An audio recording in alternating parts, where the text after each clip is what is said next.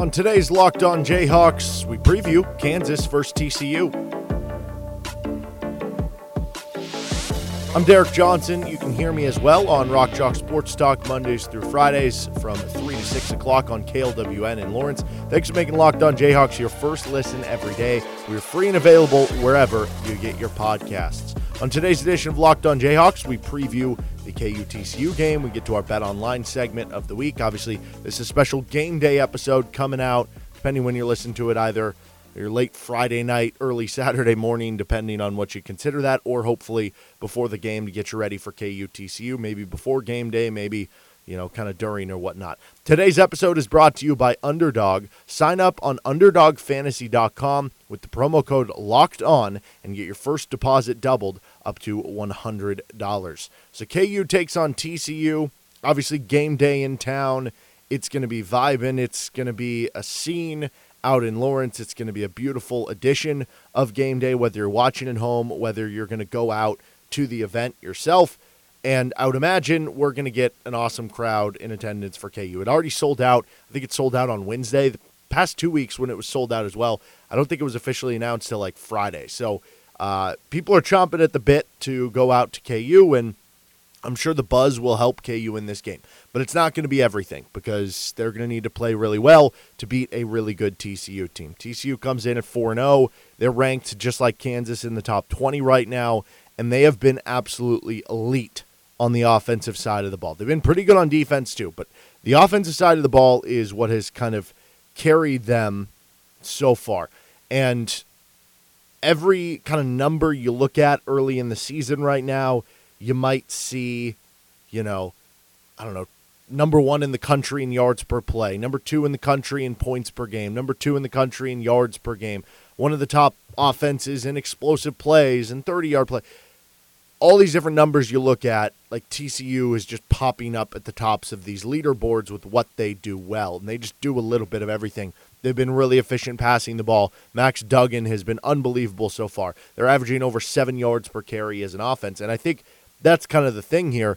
They just do everything well on offense. This isn't like an air raid team that just throws the ball, or this isn't just a running team that can't really throw it. So they've ran for 180 or more yards in every game so far this season, including over 200 twice, and they ran for over 300 yards against Oklahoma. They ran for like 300 against KU last year. Different team and everything, but they're probably even better running the ball, which is crazy too because they lost Zach Evans, this former 5-star running back, went to the transfer portal. Didn't play a ton for them last year because he was dealing with some injury stuff, but they lost him, and they've been even better running the football. Their lowest yards per carry of a game this season is 4.9 yards per carry. So pretty much every game you just pencil them in for 5 yards per carry. KU's done a good job on this end of things so far this season. Can they pick that up against what has been the best offense that they have played and maybe will play all of this season coming up this Saturday? TCU had just 138 yards passing against Colorado. That was probably more of a choice because they could do whatever they wanted on the ground, and Colorado was not good, and it wasn't really a game. But here's what TCU has done since passing the ball. 450 in the air, 296, 307. So again, they do everything well. They run the ball, they pass the ball, they don't turn the ball over. They have just one turnover all season long through 4 games. It was a fumble in their second game of the season. They pass block well.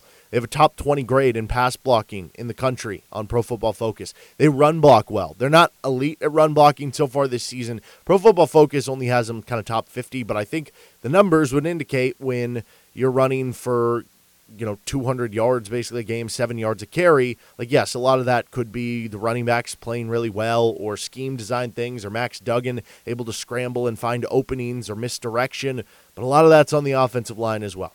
They have good skill talent all over the board. That's been the biggest, difference when TCU's had some of their best years over the last decade or so or in the Big 12. When they've had those really good receivers on the outside, like multiple guys they can go to. Quentin Johnson, who's probably going to be a first-round pick, kind of leads them on the outside, but they have a lot of explosive players.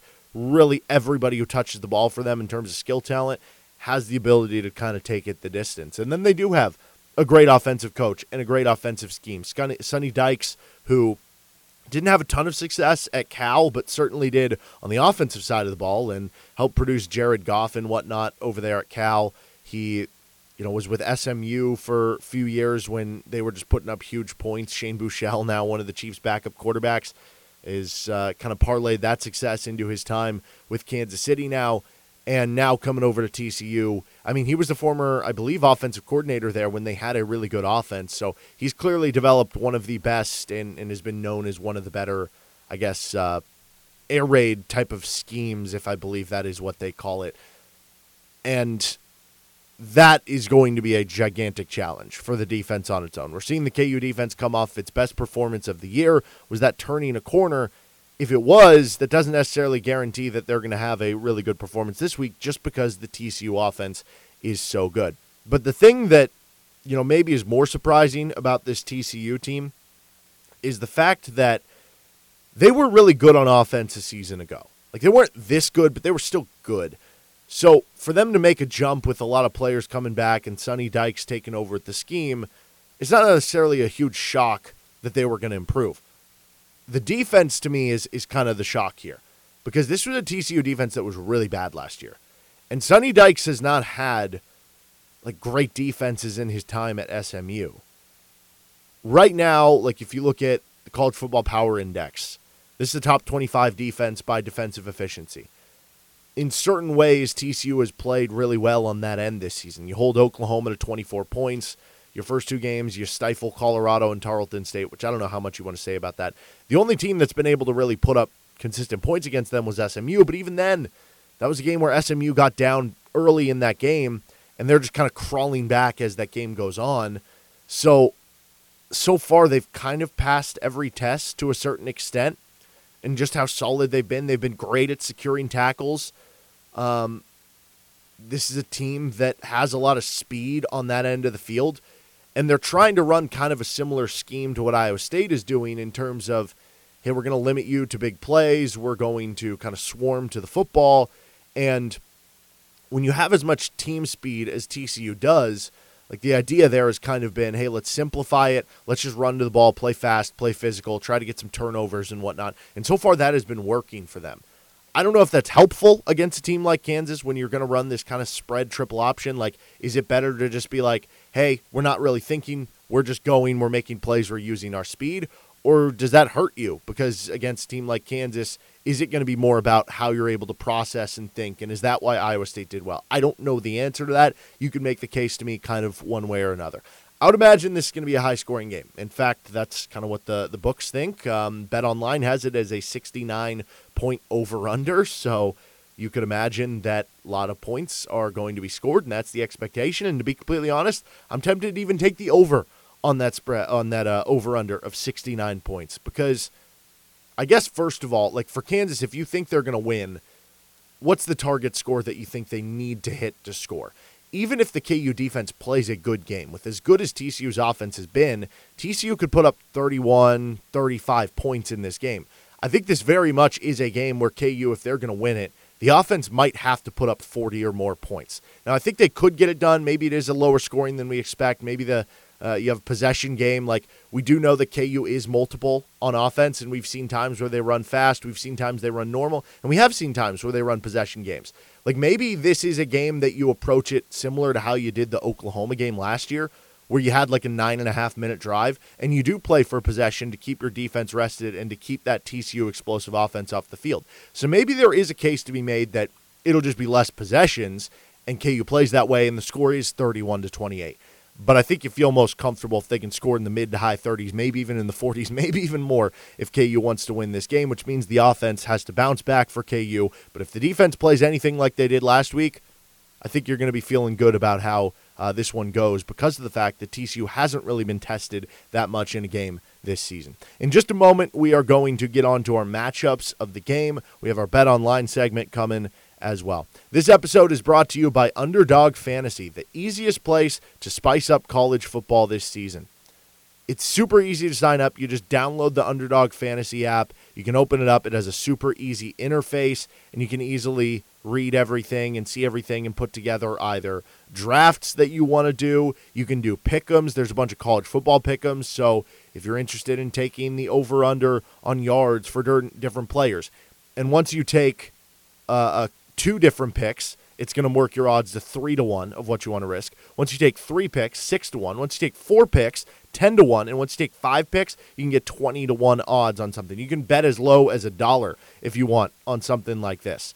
And for instance, you can bet on NFL games, college football games, MLB games. Like right now, if you want to get in on the action for some NFL action on Sunday, you have Cincinnati taking on Baltimore on Sunday Night Football. Well, how about taking Jamar Chase higher than 71.5 receiving yards? Joe Burrow has diced up that Baltimore defense. So how about taking him higher than 275.5 passing yards? Boom, that's 2 picks right there. You can get 3-1 odds. That's just an example right away.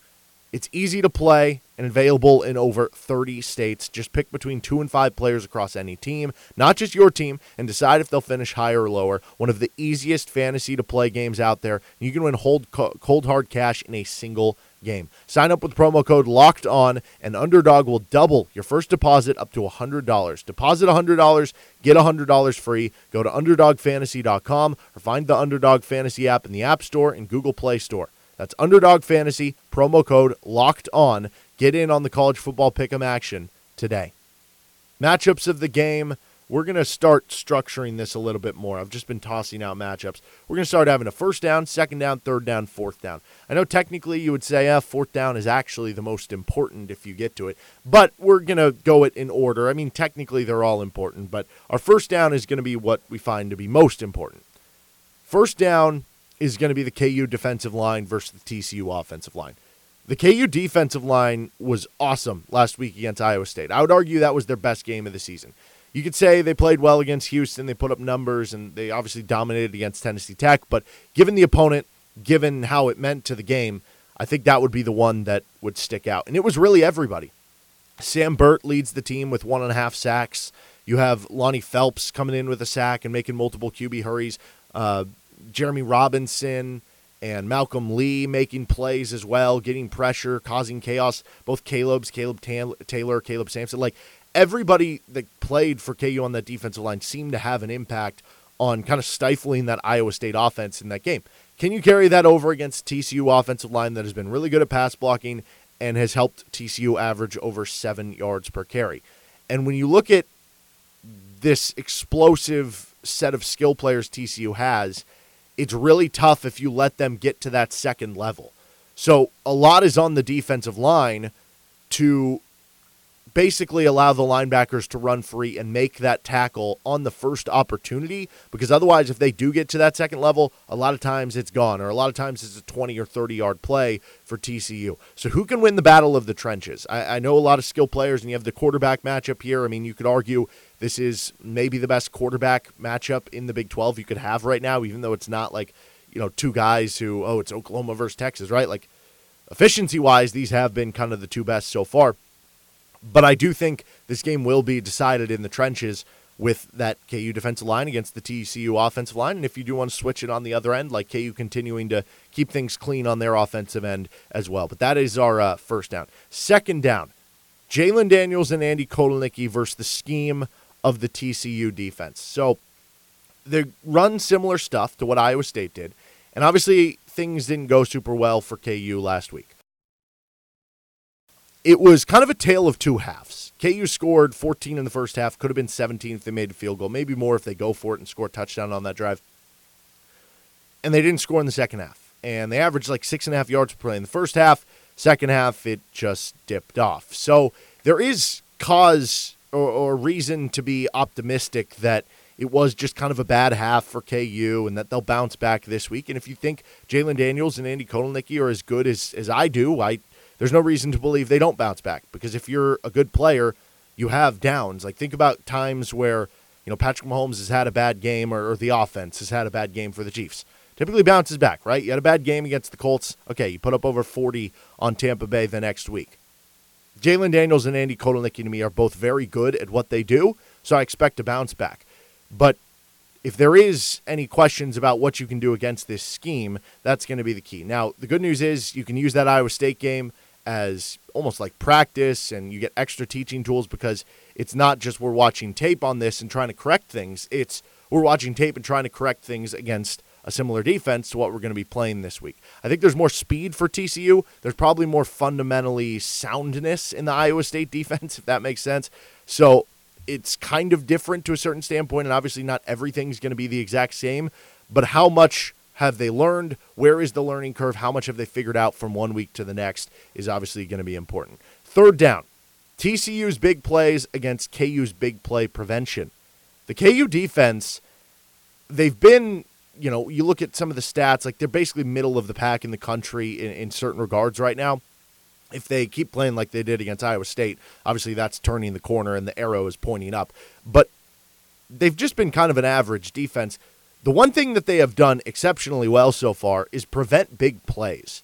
And I think that's by design. I think that's part of the idea of what KU wanted to do with the defense with Brian Borland when he first came in. And so that isn't something where it's just like luck. Like, I do think that is very much intended to be the case.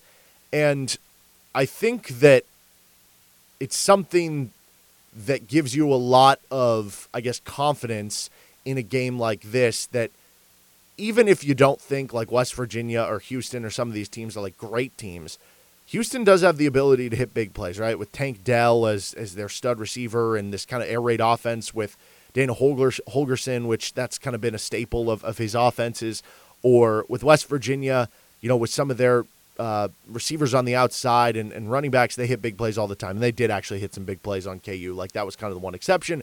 But even then, those big plays they gave up to West Virginia, I think it was less about like West Virginia making a play. It was more about Kansas just messing something up, like a DB falling down, something like that, right?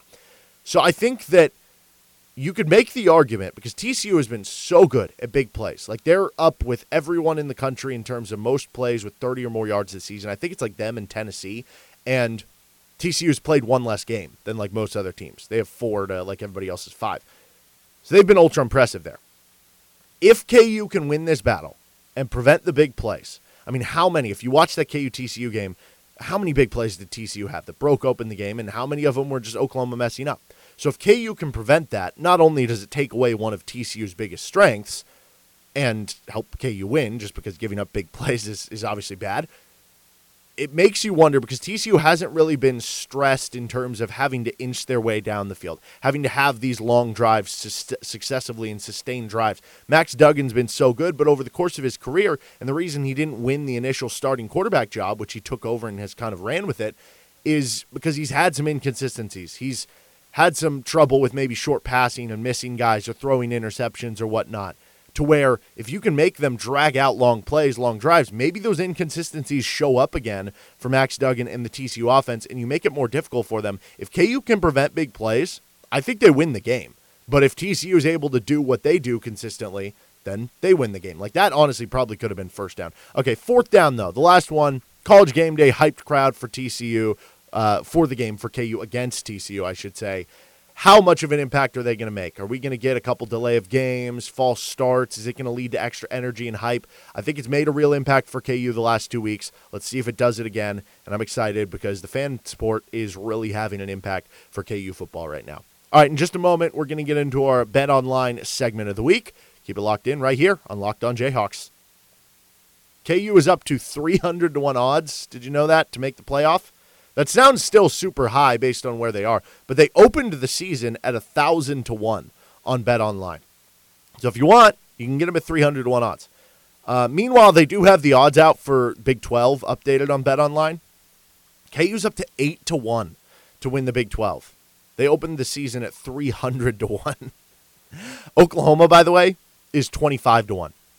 So Oklahoma is 3 times less likely to win the Big 12 at this point than Kansas is. Think about that.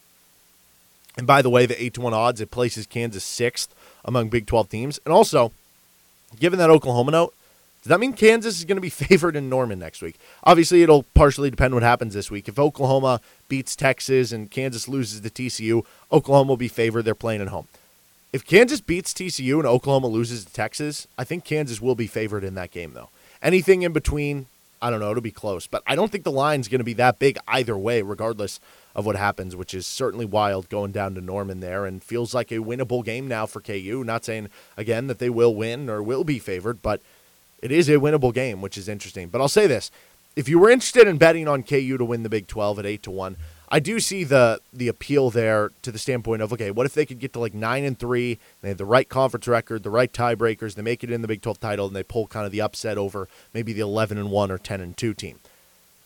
Are you better off just taking the college football playoff odds and being like, well, but what if they get to 11-1 and win the Big 12 and make the playoff? I don't know.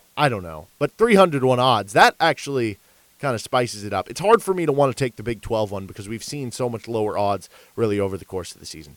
Also, last thing here for Bet Online before we get to just the game, Jalen Daniels is 40-1 to win Heisman, down from 28-1 last week because he had kind of the down game against Iowa State.